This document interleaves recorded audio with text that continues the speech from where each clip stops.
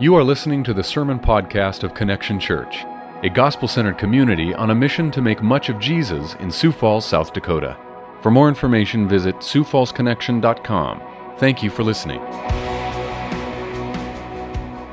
I want to welcome Steve up. Steve is going to preach this morning. I feel okay saying this. Our church wouldn't be where it's at if it wasn't for the prayers, for the wisdom, and for the care that Pastor Steve has provided in our midst. So I've been super encouraged by him and his presence, and I know that you guys will be as well this morning. Hey, Steve. Well, it's good to see you all this morning. Every time I'm here, I feel like I'm coming home. Have so many friends here, so many acquaintances, and it's just good to be here, and it's just been good all the years to see all of God's good work here. And when I say that, I mean you all. So many good things, so many blessings of God through the life of Connection Church. I'm here because Ryan Johnston couldn't be. So you've come in just a little bit under the radar. Ryan's one of my favorite people. In fact, if I'd known he was going to be here, I might have been here anyway.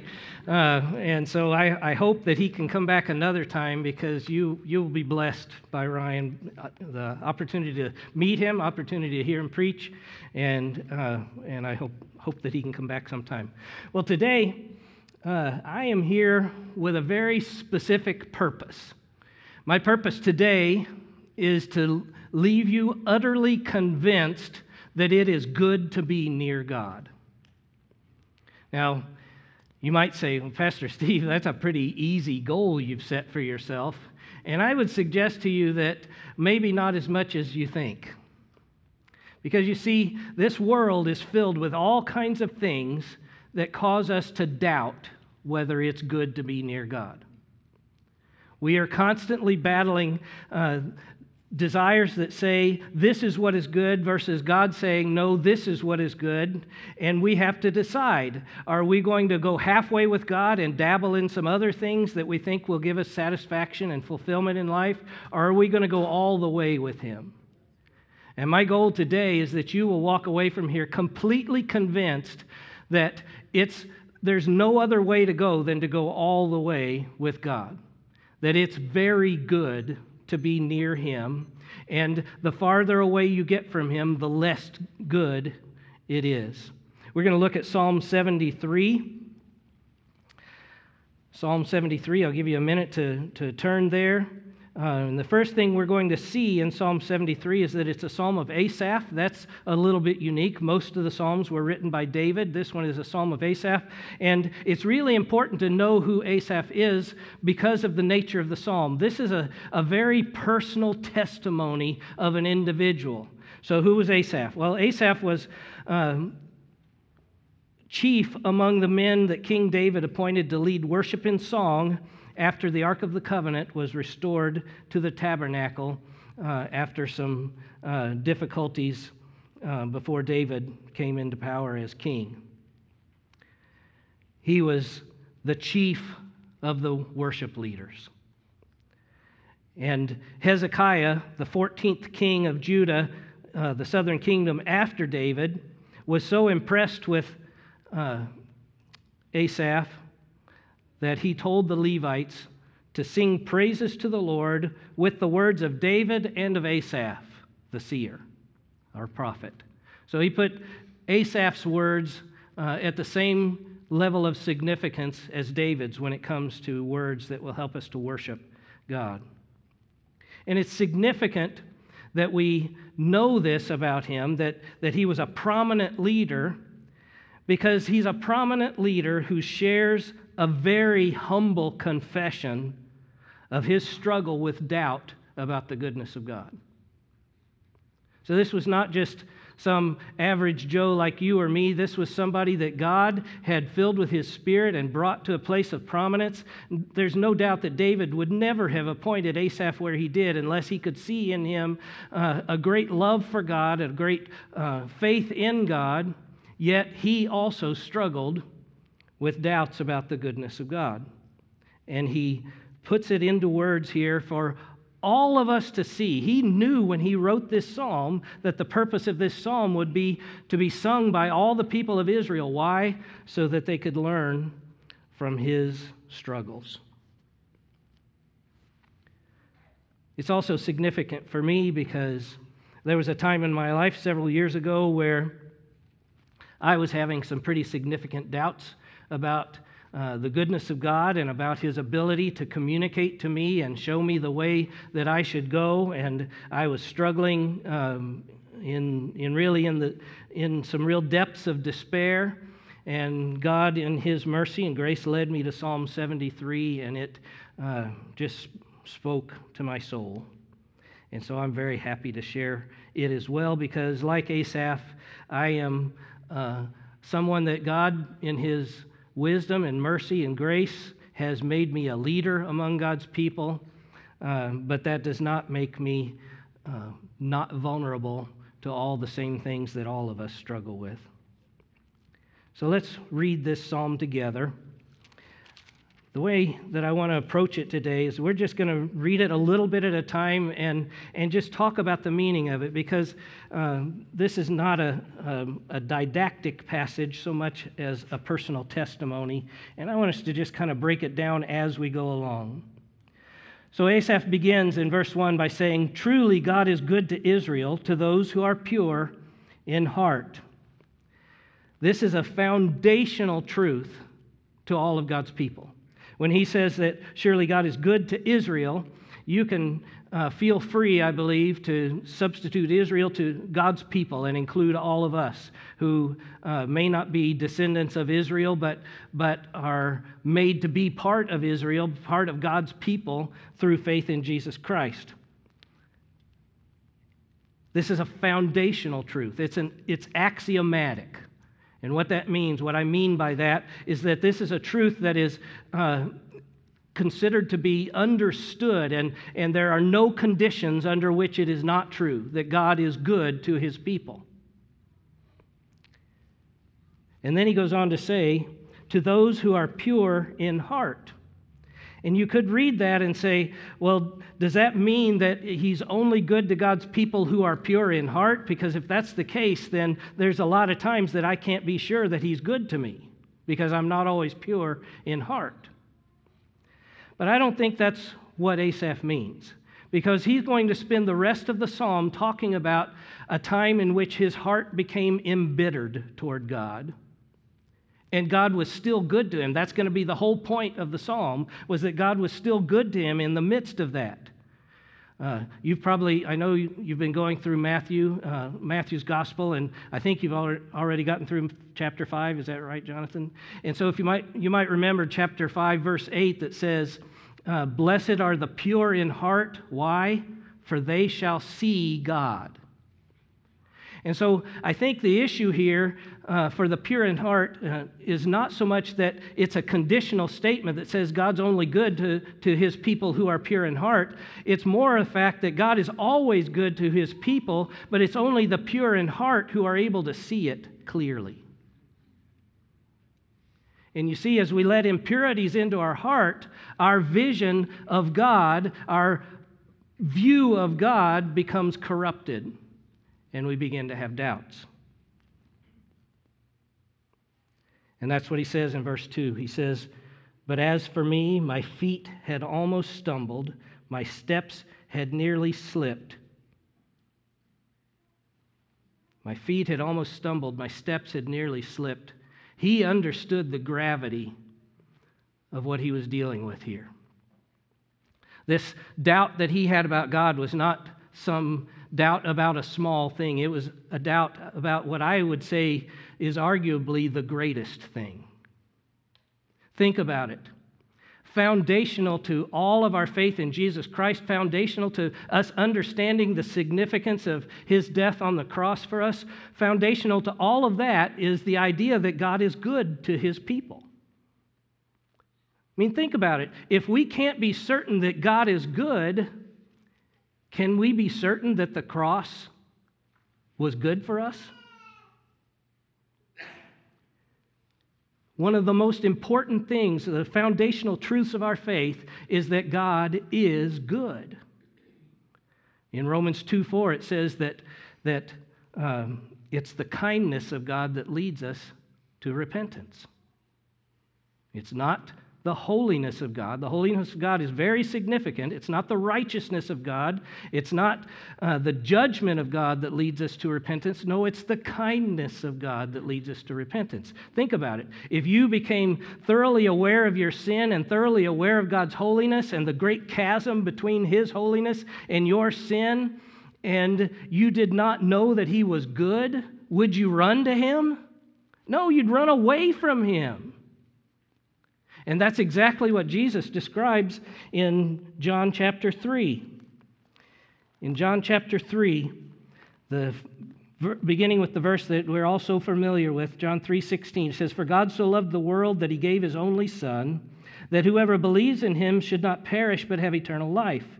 For God did not send His Son into the world to condemn the world, but in order that the world might be saved through Him. Whoever believes in Him is not condemned, but whoever does not believe is condemned already, because he has not believed in the name of the only Son of God. And this is the judgment." This is the part I wanted you to hear. This is the judgment. "The light has come into the world," talking about Jesus, "and people loved the darkness rather than the light, because their works were evil. For everyone who does wicked things hates the light and does not come into the light, lest his works should be exposed. But whoever does what is true comes to the light, so that it may be clearly seen that his works have been carried out in God." Do you hear what Jesus is saying? What He's saying is that the goodness of God expressed in the light of Jesus Christ, Romans 5:8 tells us that God demonstrated His own love for us, and that while we were still sinners, Christ died for us. So Jesus came into the world as an act of God's love, the supreme act of God's love toward His people. And so Jesus describes that as light coming into the world, but He says there's a problem, that people love darkness. Why? Because they understand the righteousness of God, the holiness of God, and their own sinfulness, and they don't trust His goodness. And if you don't trust His goodness, if you don't have that foundational axiomatic truth in the heart of all of who you are, then you're going to be inclined to run away from Him, not run toward Him. It's His goodness that leads us to repentance, to turning from our way toward Him, to follow Him in His way. And so because of that, Asaph says, "My feet had almost stumbled, my steps had nearly slipped." And then he explains, "For I was envious of the arrogant when I saw the prosperity of the wicked." Have you ever been there? Envious of godless people who are prospering? It's hard not to. And I would say, if you were to say to me, "No, Pastor Steve, I don't envy them, I despise them," I would say that's just a form of envy. You should pity them, not despise them.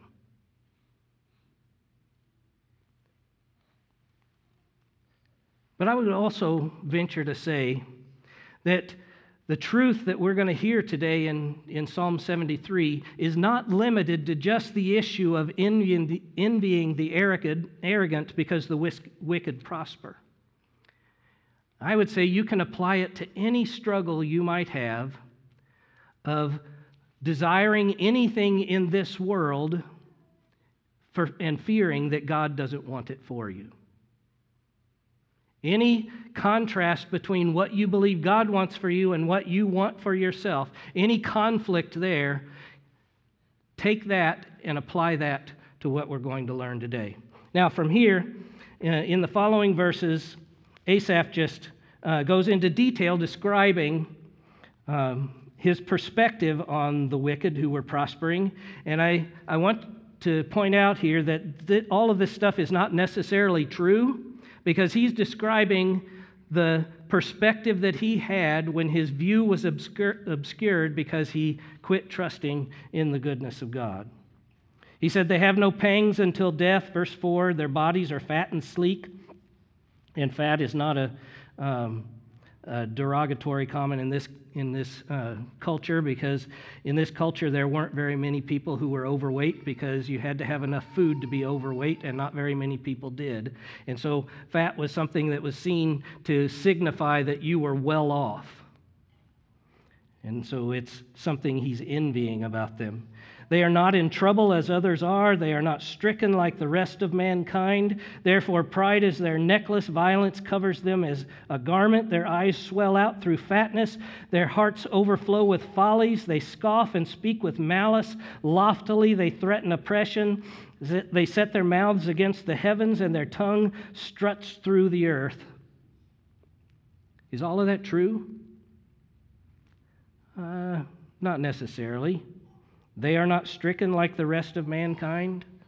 I would say that they are stricken just in a different way. Sin affects everybody in the world. It doesn't know any socioeconomic boundaries. It affects everybody. The pain, the sorrow, the suffering of sin that sin causes in this world affects everyone. But from Asaph's obscured perspective,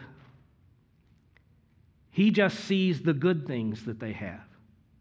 And I want to point out that that's part of the problem that we have whenever we begin to dabble in things where we're seeking after something we're not seeking after God for it, we're just seeking after it on our own. So we've identified some other source of satisfaction, some other source of fulfillment for ourselves other than God. When you begin to seek after that, you're not going to see everything clearly. You're going to see what you want to see and not all that is there. You're not going to necessarily see the truth. Verse 10 says, therefore his people turn back to them. God's people turn back to them and find no fault in them. And I think here maybe, I don't know this for sure, but I kind of get the idea that here Asaph is talking about how it is that he first began to dabble in this stuff. He saw other people of God envying the wicked and in their prosperity, and that's what kind of dragged him into it as well. And he says, and they say, how can God know? Is there knowledge in the Most High? And so where does it lead? Well, when he began to desire something other than God, or good things through some other source other than God, then immediately it caused him to doubt, is God really good? And does he know all things? Can I trust him? In verse 12, he sums it up. Behold, these are the wicked, always at ease, they increase in riches. Then he draws another conclusion that is equally flawed. All in vain have I kept my heart clean and washed my hands in innocence. For all the day long I've been stricken and rebuked every morning. There's a couple of things I want us to see in what he says here. First of all, I think this is an indication that Asaph, especially being the on-display leader that he was, he hadn't taken any action toward the things that he was desiring and envying in the wicked that were prospering. It was all going on in his heart, right? He says, in vain have I kept my life clean. So he had kept his life clean. He's just upset about it because he thinks it's all meaningless. Because as he's done that, he sees people who have not kept their lives clean, who have not tried to follow God, who are prospering. So you don't have to be actively pursuing something that's different than God to be struggling with these things. It can be something that's only going on in your heart and your mind.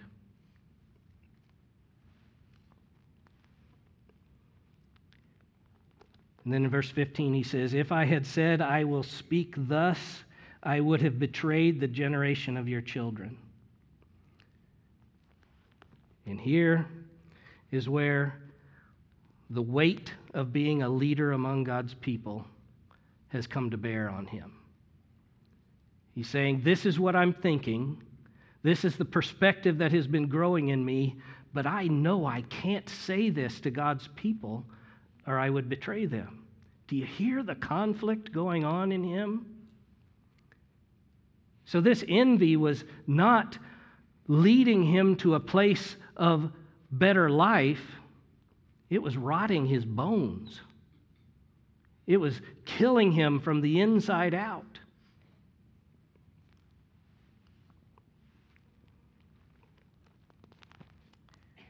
Then we see the transition. He says in verse 16, "But when I thought how to understand this, it seemed to me a wearisome task until I went into the sanctuary of God. Then I discerned their end." Until I went into the sanctuary of God. Do you hear what he's saying? What he's saying is that as I was seeing the things that I was seeing that didn't jive with what I believed about God, and I was filled with conflict, I was being eaten away from the inside out. He said, I tried to understand it, and it was a wearisome, weighty task. I could not do it until I did what? Until I returned to God. Until I entered the sanctuary of God, the safe place of God, the holy place of God. Until I entered into that, I couldn't understand it all. And what made the difference? Well, in this case, what made the difference was an eternal perspective. And I would suggest to you that often what makes the difference for us is an eternal perspective. That's why Jesus came preaching, "Repent, for the kingdom of heaven is at hand." There's an eternal perspective there that changes everything. You know, in recent years, my wife and I had the privilege of being with her mother as she came through her last days of life. She died, it'll be a year ago next Sunday. She was well into her 90s, lived a good, long life. But in struggling through the degradation of her mind and her body, and spending a lot of time in the nursing home in Vermilion, it was like a light went on for me. I saw in all these people, and it changed. You know, I preach at the nursing home on a rotational basis, and it totally changed the way I preach. I only preach one thing there now. It's not the same passage every time, but the point is the same every time. I just tell them about heaven. I tell them about eternal life, because when I look out at them, what I see is a whole bunch of people who've spent their whole life having the things that we think will make us happy and have a fulfilling life, and they're all going away. If they have any nest egg, it's going away at the tune of about $9,000 a month. Goes away pretty quickly that way. If they had family, their family is probably off doing other things. That's one of the things that I noticed as we spent time in the nursing home, is that most of the people there didn't have visitors. The only people they saw every day were the people who were paid to take care of them. And so all the things that we put hope in this life are dwindling away for them. And if I want to talk to them about the goodness of God in this life, it's not going to be very meaningful to them. They need to hear the perspective of eternal life. That when we see all of eternity as God has revealed it to us, as much as He has revealed it to us, it changes the perspective of everything. When you know that God has promised for His people that He's going to bring us to a place where sin is completely removed and all the suffering and sorrow and pain and death that go with it, He's going to wipe away every tear from our eyes, then our understanding of what suffering is will change. We live in a culture where we think we're suffering if gas prices go over $4 a gallon.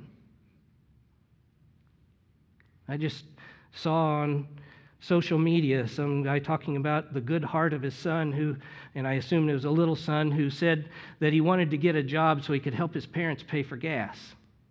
And that's a really sweet thing, but I want to say, do you really want to give your children the perspective that high gas prices mean that you're not going to be able to eat? Because there are not very many people in our country who aren't able to pay over $4 a gallon for gas and still feed their family just fine. Paying high gas prices is a bummer, but it's not suffering.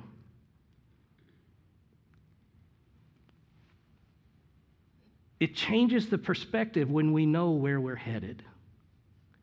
I figure I can put up with just about anything if I know that the end is always the same, no matter what is happening in the moment. None of the things that might happen to me in this world will ever change the truth of where for all eternity I will be and what I will be experiencing. Nothing will change that. And you see, we need that eternal perspective to fully understand the goodness of God. You can't understand it if you don't add the eternal perspective. And so he says, until I went into the sanctuary of God, then I discerned their end. He goes on to describe it. He says, truly you set them in slippery places. You make them fall to ruin. How they are destroyed in a moment, swept away utterly by terrors, like a dream when one awakes. O Lord, when you rouse yourself, you despise them as phantoms. Now, I don't think this is Asaph delighting in their demise. I think it's him being reminded, oh yeah, they might be having good things now, but for all eternity, they don't have that to look forward to. So why would I ever envy them? It's foolish to envy those who will spend eternity in separation from God and suffering in hell. That's why I said we should pity them, not envy them or despise them. And that pity should cause us to pray for them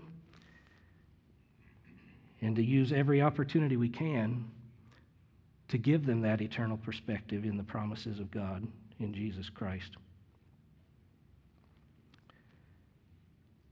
Then in verse 21, 22, here's his real confession.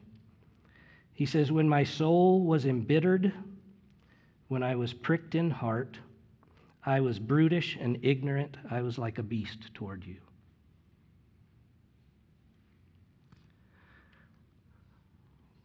When we let ourselves be carried away with doubt,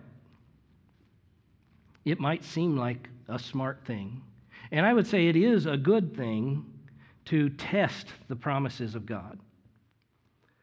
But we're not being wise when we dabble in things apart from God. We're being foolish and ignorant, brutish and ignorant, like dumb animals before God.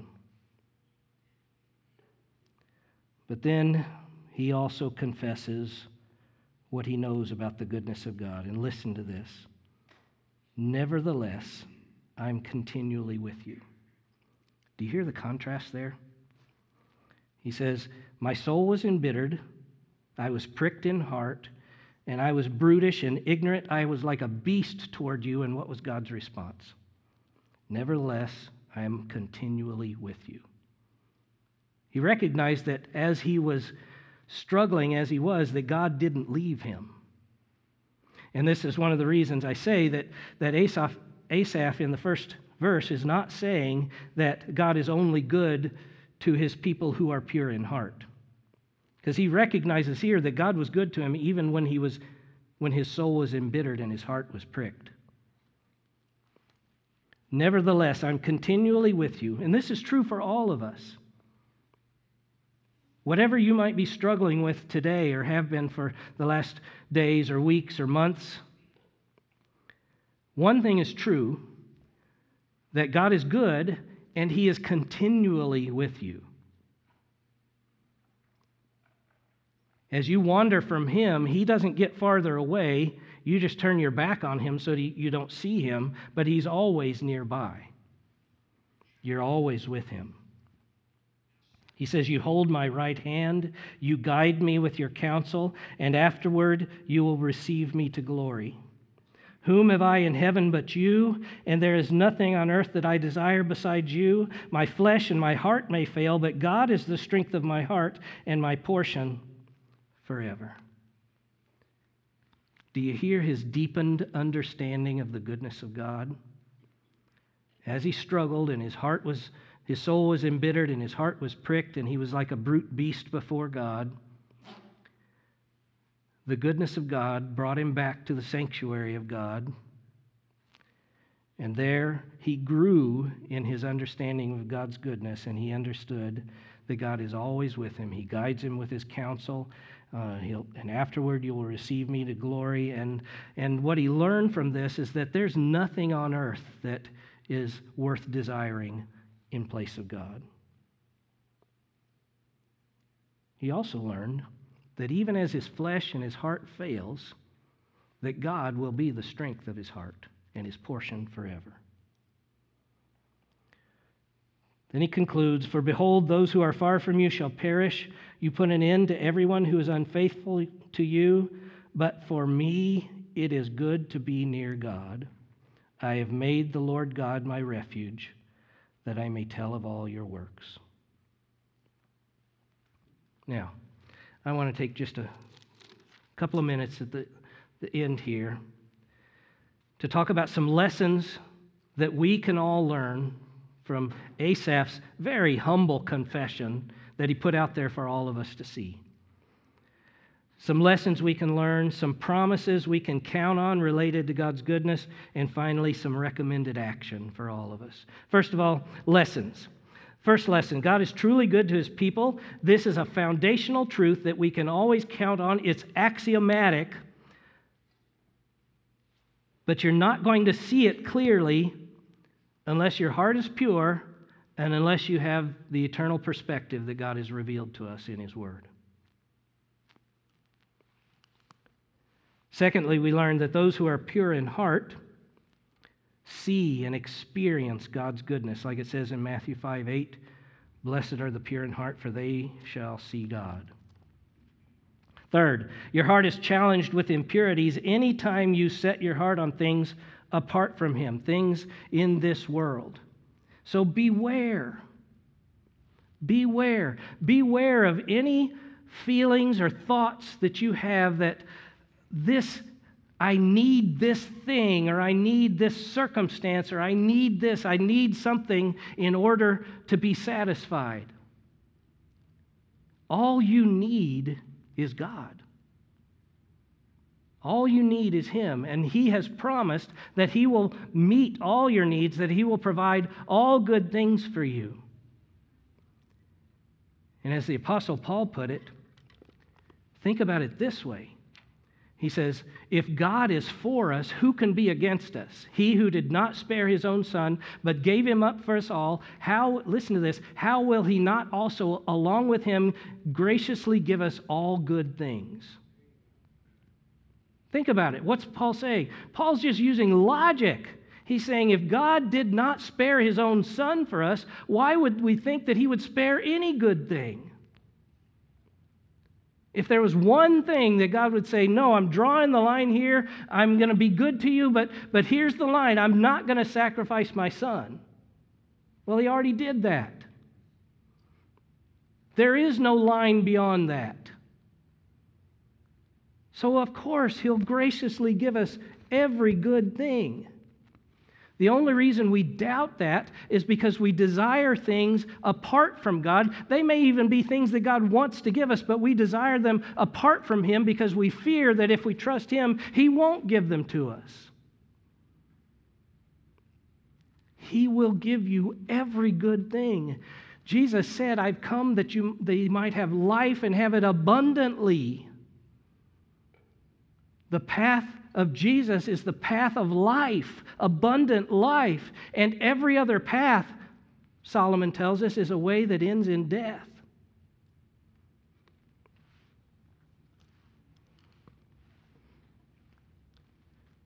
Another lesson learned is the key to overcoming impurities of the heart is to enter the sanctuary of God. I think this is just a poetic way to describe repentance. Repentance is not just being really, really, really, really sorry. Repentance is just saying, I've been a fool chasing after things that I thought were good. I just need to return to God. That's what repentance is. In fact, many times that it's used in the Scripture, it's used in the phrase repentance toward God. It's just turning around, returning to Him, where you put your hope and your trust in Him rather than anything else. And then there's one that is not going to be up on the screen. God's truth is established in the light of eternity. You see, we live in a temporal world, and we don't have the capacity to see it beyond what we experience on a daily basis unless we listen to God and trust in Him. We need that eternal perspective to put it all in perspective. It's why the Apostle Paul said that if there is no resurrection, then we above all people are most to be pitied. Why? Because as we follow God, as we trust Him and do things His way, we are doing things that will benefit us for eternity, but not necessarily in the moment. And you may live your whole life missing out on things. You know, in the United States that doesn't happen much, but in other places of the world where to be a follower of Christ, you have to be looking over your shoulder all the time for somebody who wants to put you to death.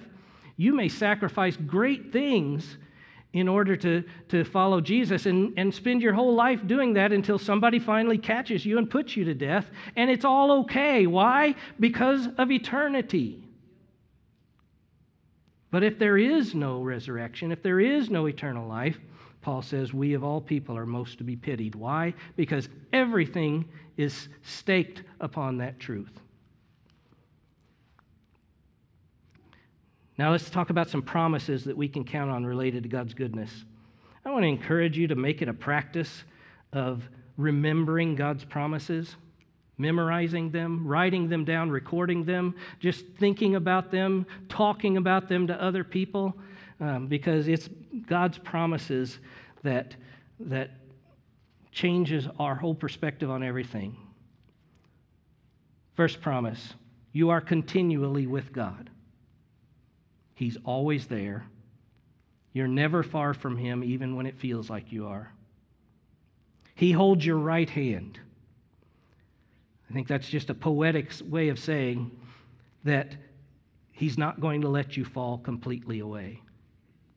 He's got you. He might let you wander, but ultimately He's going to bring you back into the sanctuary of God where everything is made clear because He loves you and He's promised that He's going to get you where you need to be.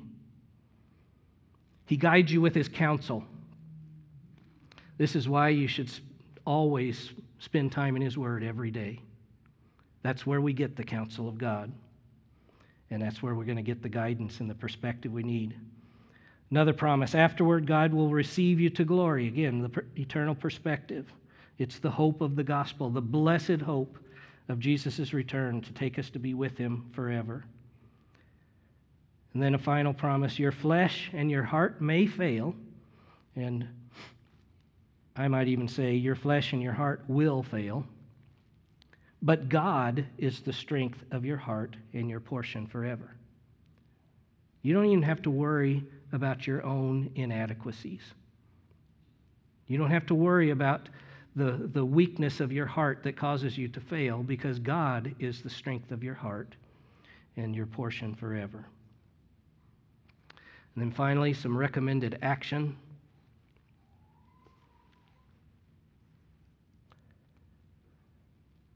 God is better than anything else you may desire. We've learned that from this psalm. Asaph has given us a view into his soul and his struggle and his conclusion that God is better than anything else you may desire. So what should you do? Seek Him. Seek Him. Make it a regular practice to be near God. Psalm 16:11 says, "You make known to me the path of life. In your presence there is fullness of joy. At your right hand are pleasures forevermore. So if you want to seek joy, if you want to seek pleasure, seek God, because that's where you'll find it. Another recommended action, it is good for you to be near God, so seek Him. Make the Lord God your refuge. In other words, don't make ice cream your refuge, or a latte, or some mindless Netflix streaming show. Make the Lord God your refuge. And finally, the last thing that Asaph said, I have made the Lord God my refuge that I may tell of all your works. So share with others what you learn about the goodness of God. And I would encourage you to be willing to be as humble as Asaph. Just be honest with people about your struggles and about how God has rescued you in the midst of them. They will find out more about the goodness of God that way than if they look at you and see, wow, he's impressive or she's impressive. They're just going to think you're impressive. But Jesus said his strength is made perfect in our weakness. So let's be honest about our weaknesses and how God rescues us and saves us in the midst of them. Because that's the gospel that the whole world needs to hear. We are not God. He's the only one who is righteous. We instead are prone to sin, prone to rebellion against Him, prone to think that we can make life for ourselves. And every way that we might choose, the Bible says, is a way that ends in death. And God has loved us in the midst of that rebellion and has sacrificed His own Son, who took our guilt, our sin upon Himself, took the judgment of God for us so that we could be reconciled to God and be with Him for all eternity, receiving all the glory and all the benefits of the Son of God, the child of God. Let's go and tell the whole world the truth that God is good. Above all things, God is good. Let's pray. Father, thank you for this psalm. Thank you for moving in Asaph's heart, not only for him to experientially learn these things in his struggles, but also, Lord, that you humbled him enough that he was willing to write it down for all of us to see. And Lord, I know that this morning there are many here who may be struggling with similar things. Just doubts because they want something that they don't know if you want it for them. Lord, help every one of us to be brought back to where we enter the sanctuary of God and see all your goodness clearly with pure hearts and can just rest and trust in you for all eternity. We pray in Jesus' name. Amen.